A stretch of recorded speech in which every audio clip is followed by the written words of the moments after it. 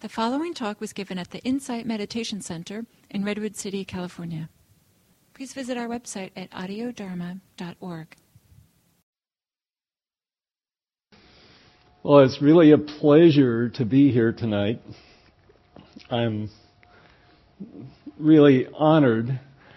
This is at a time of great abundance for me. I got invited to do a Dharma talk here last Thursday, so did last Thursday's talk right in this room. The day before that, I was out at the Coastside, and the Coastside group is truly marvelous extension of this group. And if you ever have a chance, go out to the Montara Lighthouse and have a sit out there. It's really a special place to sit. So I was there last Wednesday, and then this Wednesday I'm going to be there again. So I'm feeling like I'm making it up, and it's pretty cool. So tonight, my wish is to share a part of practice that's been very near and dear to my heart. And I call it this evening, the title is The Sound of Silence. And so what do I mean by the sound of silence?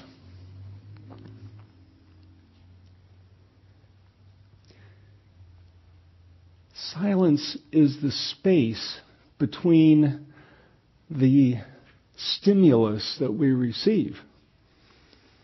And as we sit, our practice is oriented, it's inclined to help us open more space.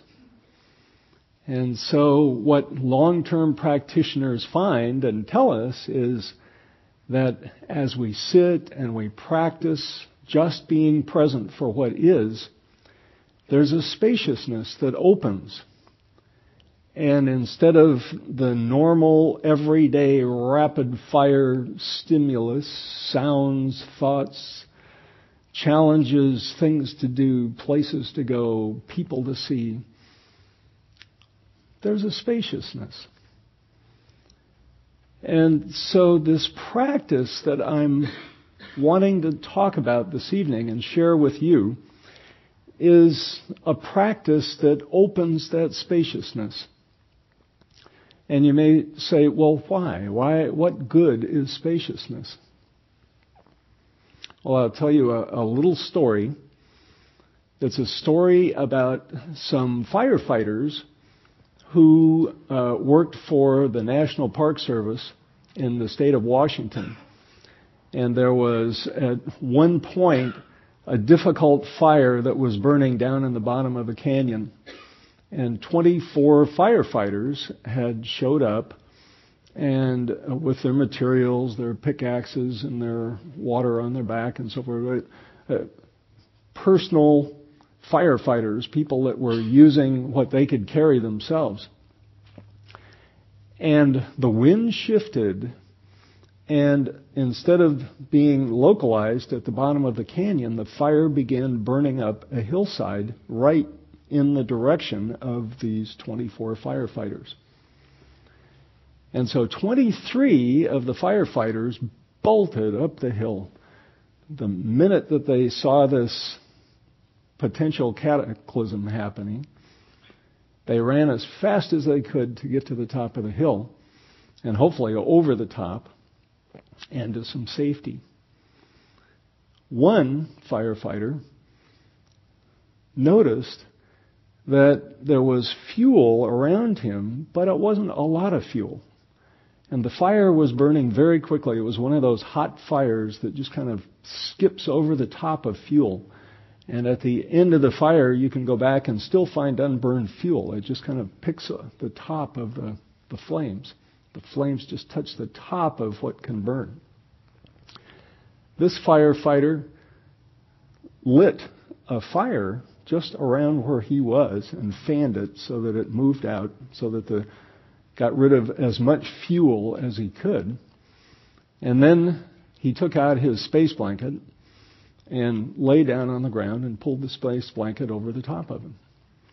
And the fire roared up past him kind of skipped over the top because there wasn't enough fuel to really burn vigorously there, carried on, and did, unfortunately, intercept all of the others that were running up to the top of the hill. And it was one of the most difficult experiences that they've had in the National Park Fire Service.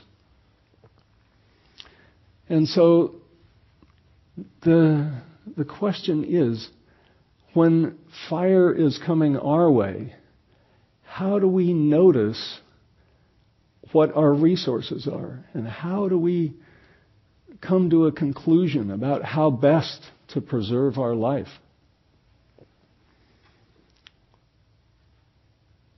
Things can be out of control and moving very rapidly, and yet we always have something that can be done.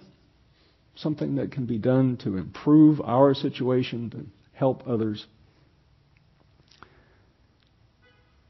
So this is the reason that I'm putting forward for opening spaciousness. The more spaciousness we have, the more opportunity to assess what our resources are and to make a creative, insightful decision and take some action that's beneficial both for us and for others. So the example of the fire is not that far out, I think, from what we face in our lives. You look at a headline, or you turn on the radio, or you catch a brief report, and the report has some violence in it, or some coercion, or some manipulation, or something or other. And this is heavy on our hearts. It's hard on us. And we get numb to it, so we don't notice how hard it is on our hearts. When we sit in meditation, the way it seems to me is that we are once again softening our hearts. So after being out in the give and take marketplace of life, just sitting and just being quiet is our opportunity to again be present with just what is inside us. And the tradition of 2,500 years, the teaching that comes from the man that we call the Buddha, tells us that what is there is all that we need for our freedom.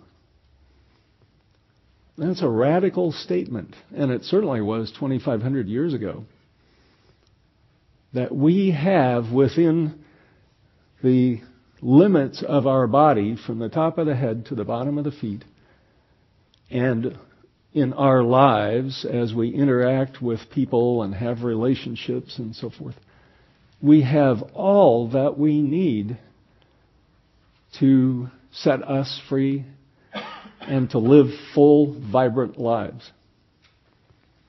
This teaching came at a time when there was lots of prescriptions about how people had to sacrifice things or burn this or wear this or and so on.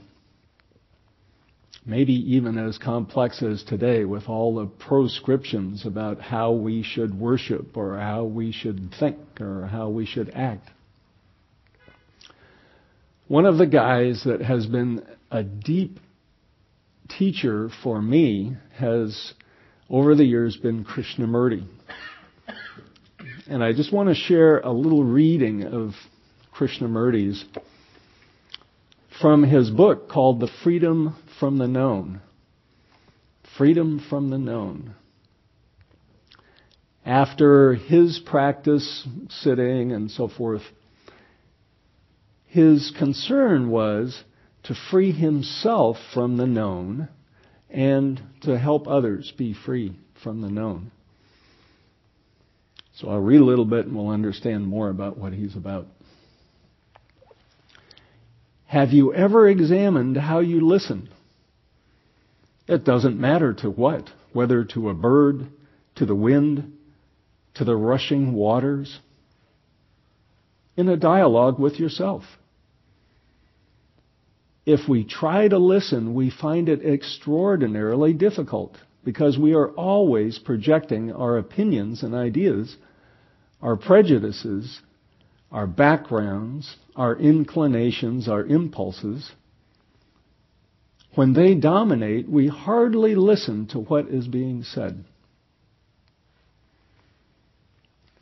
One listens and therefore learns, only in a state of attention, a state of silence,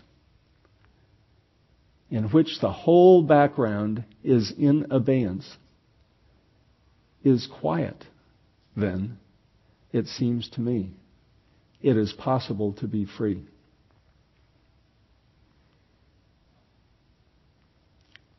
So one listens and therefore learns only in a state of attention, a state of silence, in which the whole background is in abeyance.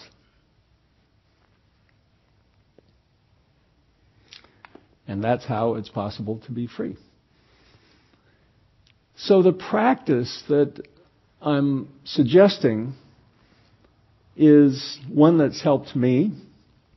It's one that comes from the 2,500-year tradition.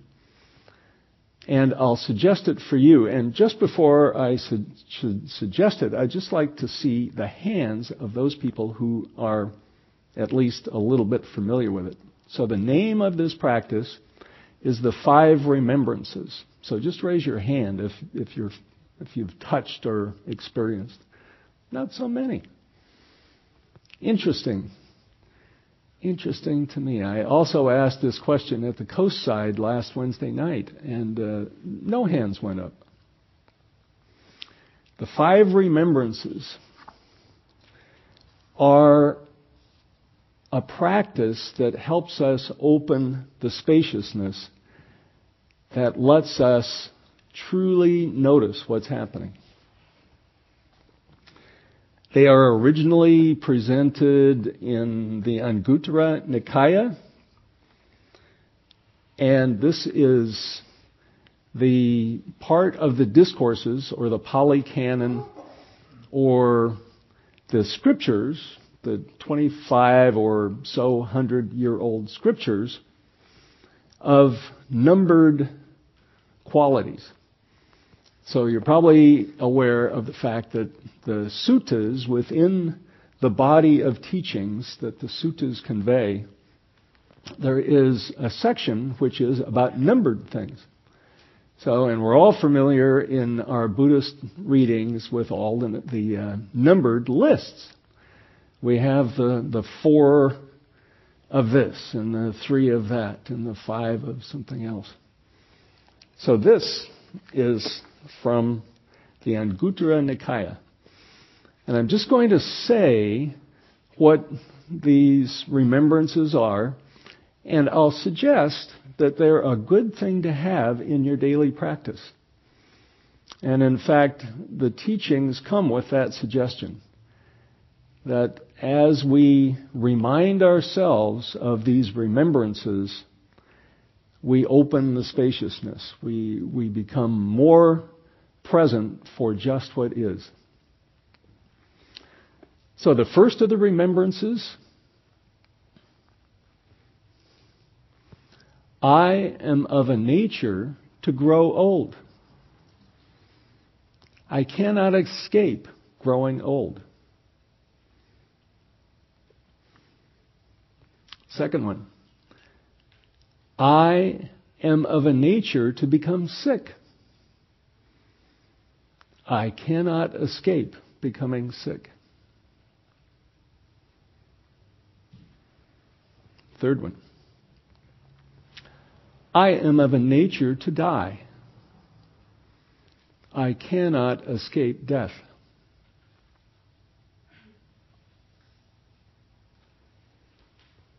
Fourth one,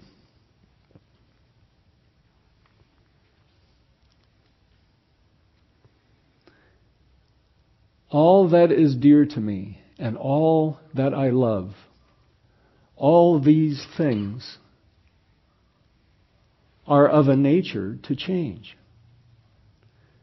I cannot escape being separated from all that is dear to me and all that I love, all these things.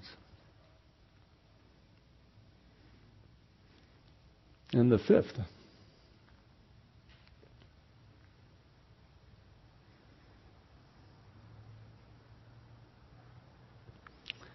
my actions are the ground of my being. I cannot escape the consequences of my actions.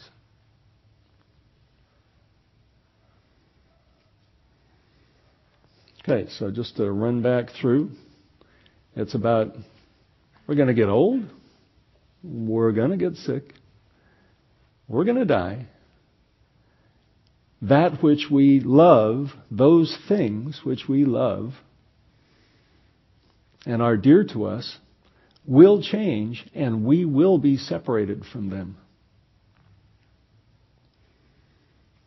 And then finally, our actions are the ground of our being. As we act, we create our lives. And we cannot escape the consequences of our actions. So those are the 5 remembrances. When these remembrances are translated and shared, sometimes people say, oh gosh, they're kind of gloomy, I would rather, not be remembering this all the time. It's not my favorite thing to remember that I'm going to be separated from all those that I love and that they will be separated from me or whatever. Eric Kolvig is a wonderful teacher who has taught here a number of times. And Eric, in his teaching practice, is sometimes asked to marry people. And so he has a wedding ceremony that is built on the 5 remembrances, and in particular the one about all that is dear to me, all that I love, is of a nature to change. I will be separated from it. And so Eric, I think, very wisely asks these 2 people who are madly in love and can't think of anything but each other and are just, ready to move out into life just as it is, just embrace it all, kind of holds them up short and he says, now wait a second, let's just be real about this. Your relationship is precious and wonderful. Be aware that it is of the nature to change, and that you too, being married, are of a nature to change. And that eventually, in the fullness of time, you will be separated.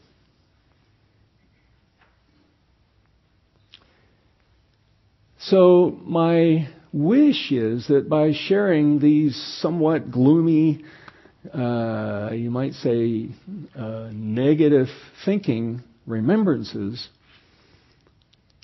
that you can move beyond your first feeling of ooh and get to where you can say, you know what, by God, somebody told it true. It's not about sweetness and light and things are going to be fine forever and, we'll just live in this gorgeous setting and it's all going to work out, except for those other people who don't practice correctly or whatever. So this teaching gives us a chance to just be real with what is. I remember Gil at one point talking about a Dharma talk that he gave, and he said that somebody came up afterwards and told him that it was boring. And he said, I took that as a compliment. That I wasn't providing so much stimulation and so much input and so much, that it was just, just being real with what it was. And if boredom is what it is, that's fine. It's good to be acknowledged. The problem is when it's there and we don't acknowledge it, or we kind of gloss it over, or whatever. So those are the 5 remembrances. Of course, we have other things to remember in our lives. Many, many positive, wonderful things to remember in our lives. But these particular remembrances are, I think, a gift of the Dharma. They are a true gift. They give us the chance to make up our life just ourselves. So noticing what is and how the world works and how life works gives us the ability to look in the mirror in the morning and to see ourselves fresh. We're not coming from the point of view of, I have to be the best student, or I have to be the best physician, or I have to be the fastest runner, or whatever. In this culture, there's a lot of that, and it's made us strong in some ways. I think it's also given us some big challenges. But the point is that when we can be real with ourselves and real with each other without having to continue an illusion, to continue the gloss, that there's a freedom. And I think it's the freedom that Krishnamurti talks about. The freedom to just be with the silence and notice what's in this silence.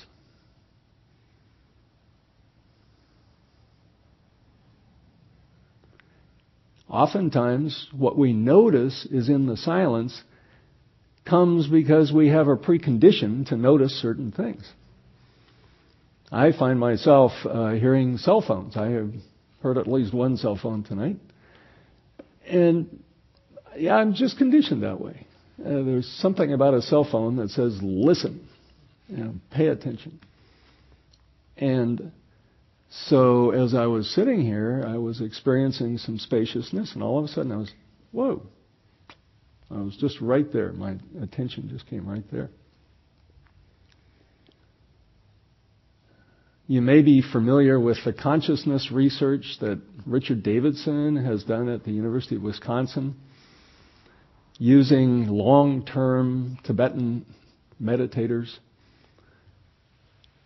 They have found an interesting phenomena, and it's relating to the startle response.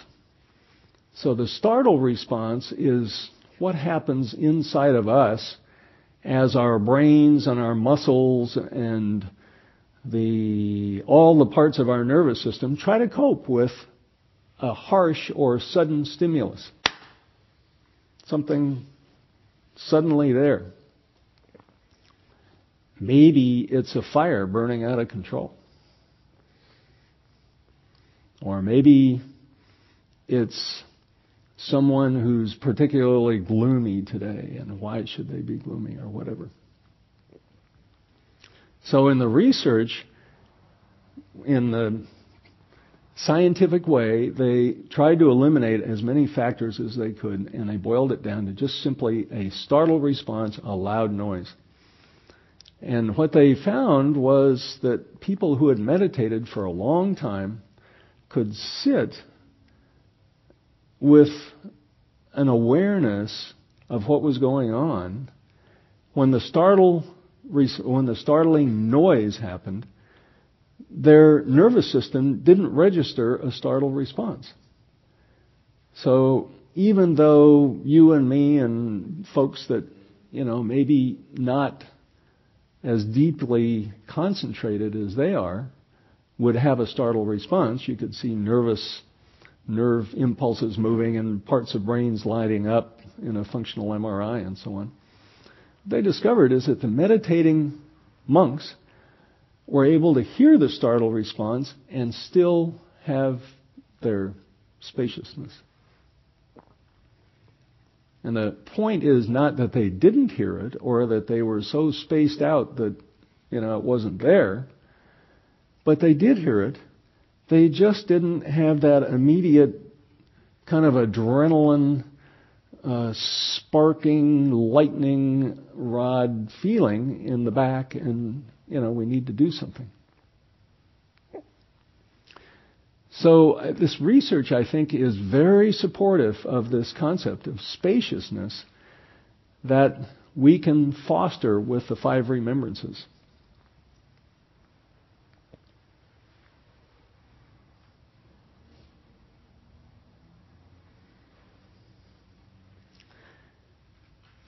So being present for silence, the sound of silence. We hardly ever have real silence in our lives.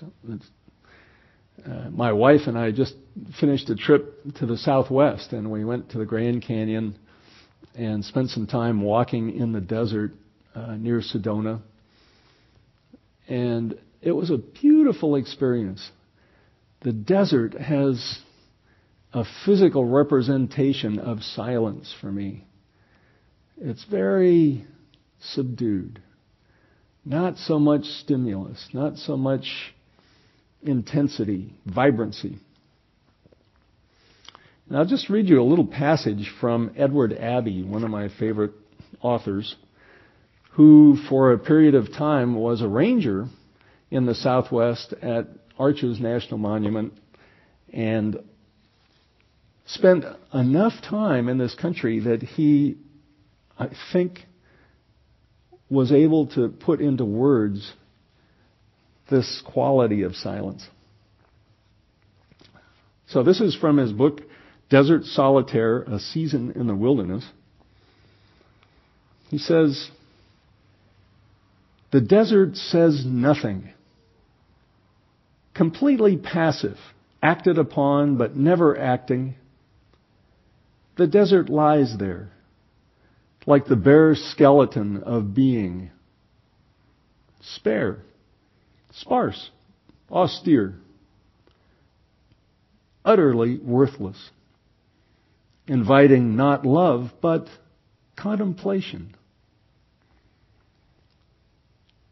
Despite its clarity and simplicity, however, the desert wears at the same time, paradoxically, a veil of mystery. Motionless and silent, it evokes in us an elusive hint of something unknown, unknowable, about to be revealed. Since the desert does not act, it seems to be waiting. But waiting for what?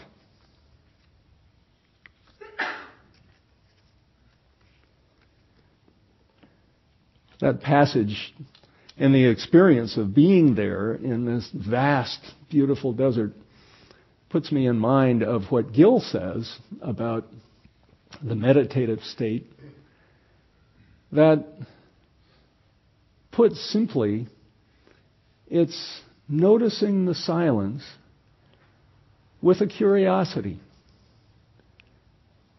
And almost as though you have a question. What is this?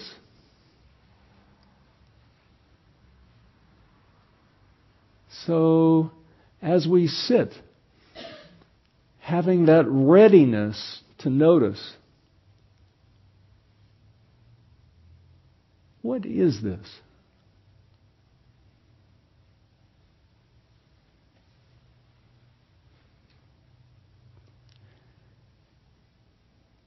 So, how do we ready ourselves to notice what is this? To move beyond the urge to say, oh, I know what this is. This is the so-and-so and that, and because of this, and here's why that happened. this analytical rush that we have, it's very strong in us. And it's a very good thing. It's very good to have an analytical mind that can sort things out and notice relationships. But it's also a very good thing to have the silence and the spaciousness and just that unspoken, curious question. What is this?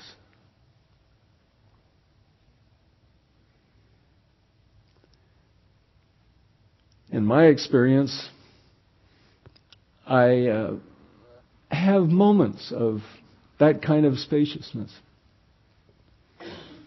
And I'll share one moment with you, and I'd like you to think about other moments that you have that are like this, of this momentary, open, questioning, curious spaciousness. My story is that I was back at Insight Meditation Society in Barre, Massachusetts on a long sit. And the first few weeks were kind of fall weather and autumn leaves, and it was a nice environment. And then about the end of the second week, some guy started mowing the lawn outside with a loud power lawnmower. And so all afternoon, of course the afternoon sits are the hard ones because I don't know why, but it's hard for me to sit in the afternoon. And my mind is noticing this power lawnmower and where it's going and how much farther it has to go. And so it took a week or 2 weeks of just noticing, there's that power lawnmower, and there I am tracking it along. And finally, the mind started letting go. Just, okay, there it is, but I don't have to be so involved with it. And just as the mind started letting go of the power lawnmower, hunting season started. And I could hear off in the distance hunters, with their guns. And I could just think of Bambi with its big, beautiful eyes, hiding in a little forest glen. Startled. And so it took weeks of just letting those sounds of guns die away. And finally, slowly over time, I got to where I could hear the sound of a gun and not instantly visualize some disastrous scene. And one day, this was about the end of November, and I think hunting season had just ended. I went out for a little walk, and I was walking through a forest glade, and there was a little deer. And this deer saw me, and I thought, oh my gosh, does the deer know that hunting season's over? And does it know that I'm I'm the most trustworthy guy you could ever be in a glade with? And we had this eye thing going on, and we watched each other's eyes. And I just paused and just tried to settle, just have no outward signs of threat and nothing inward that was at all threatening and even noisy.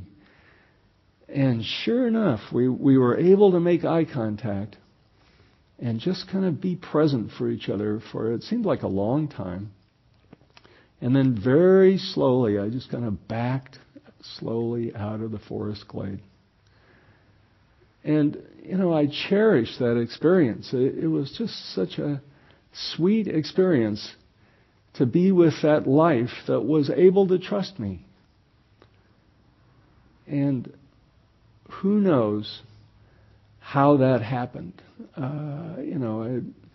But the experience for me was that there was, at the end of all of this sitting and all of this noticing my startle reaction, there was, at the end of this, enough kind of peace and spaciousness that I didn't scare this little fawn.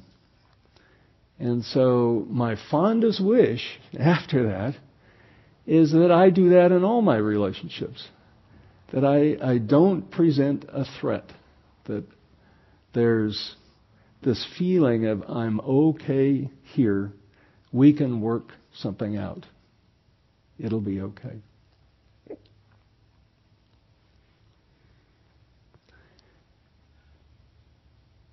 So that's my thoughts about the 5 remembrances, putting us in touch with ourselves in a way that is unconditioned, that doesn't draw on who we've always thought we are, or who we've wanted to be, or who other people have wanted us to be. It's just fresh. It's just fresh as a rose in the dawn.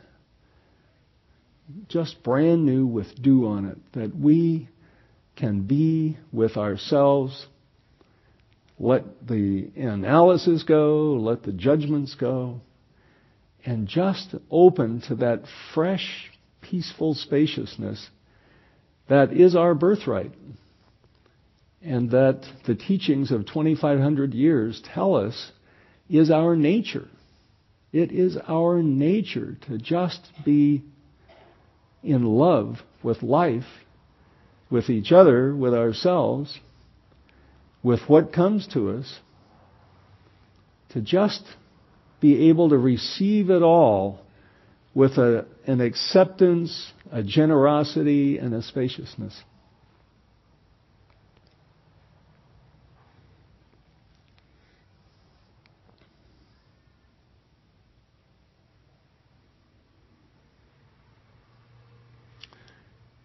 So the sound of silence. I wish us all lots of silence. I wish us all the opportunity to notice silence and to notice those little punctuations to silence. A cell phone, a car, a thought, a memory. A harsh sound off in the distance, or a repetitive sound that goes over and over.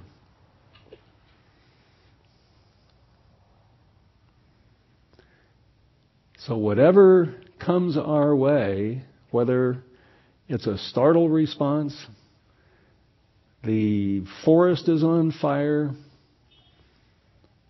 or a moment of sweetness is present for us. May we open to that. May we be present. May we not condition it. May we ask very silently, without words, what is this? What is this in this silence?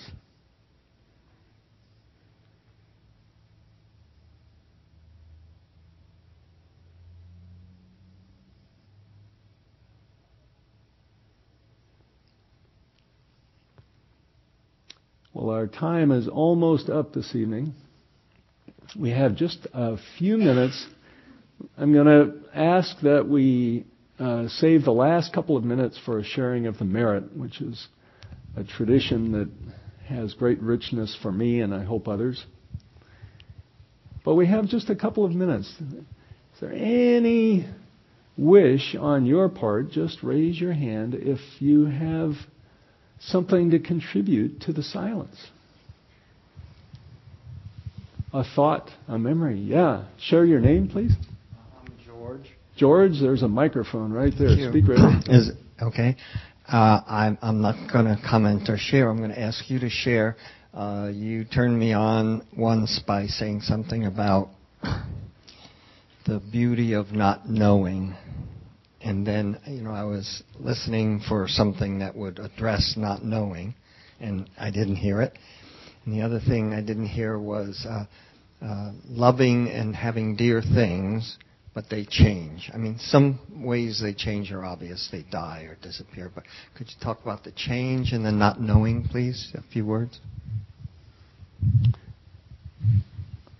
The intention of Krishnamurti in writing this book about freedom from the known was to help us understand that what we know may get in our way.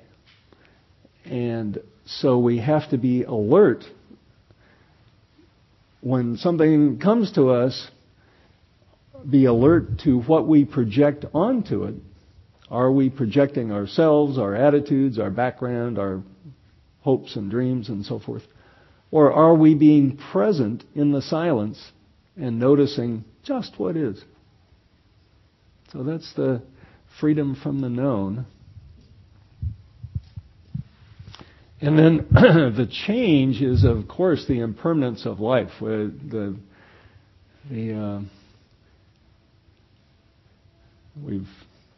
talked here many nights about dukkha, anicca, and anatta, the three characteristics of existence. And the impermanence being the one that is really, it really kind of rocks our boat. And so noticing that in the midst of the change, we can still have vibrant relationships, and we can still have our loves and our passions and our energy and our enthusiasm, as long as we're not fooling ourselves that it's permanent. So as long as we can be straight ahead and say, my desire to enjoy and be with this and so forth has to be conditioned with my knowledge that it will change and I will be separated from it, or it will be separated from me. So thanks for asking that. What was your name? George. George. Thanks, George. Well, thank you very much for your attention. What I'd like to do is have us just sit in meditative posture at the end, and I'll do a little sharing of the merit.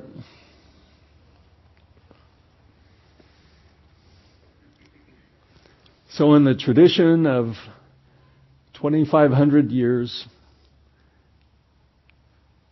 we bring to our awareness at the end of this time together the wish that any value that we have created this evening by virtue of our being present with each other, by speaking, by opening to what is, that value rests in our hearts for us, and it's expressed through our lives as we move forward into the future. And that indeed the benefit of our being together this evening is shared widely with all beings everywhere. And the phrases I use, I'll share. You can use your phrases if you wish. May all beings be safe from inner and outer harm. May all beings be happy, just as they are.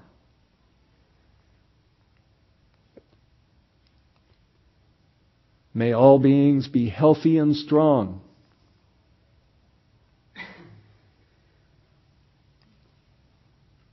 May all beings be at ease, living vibrantly in this world just as it is.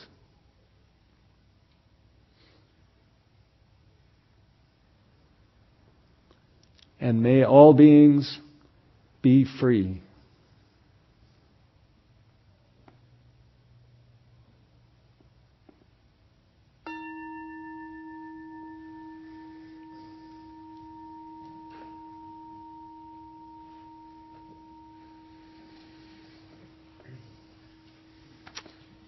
Thank you very much.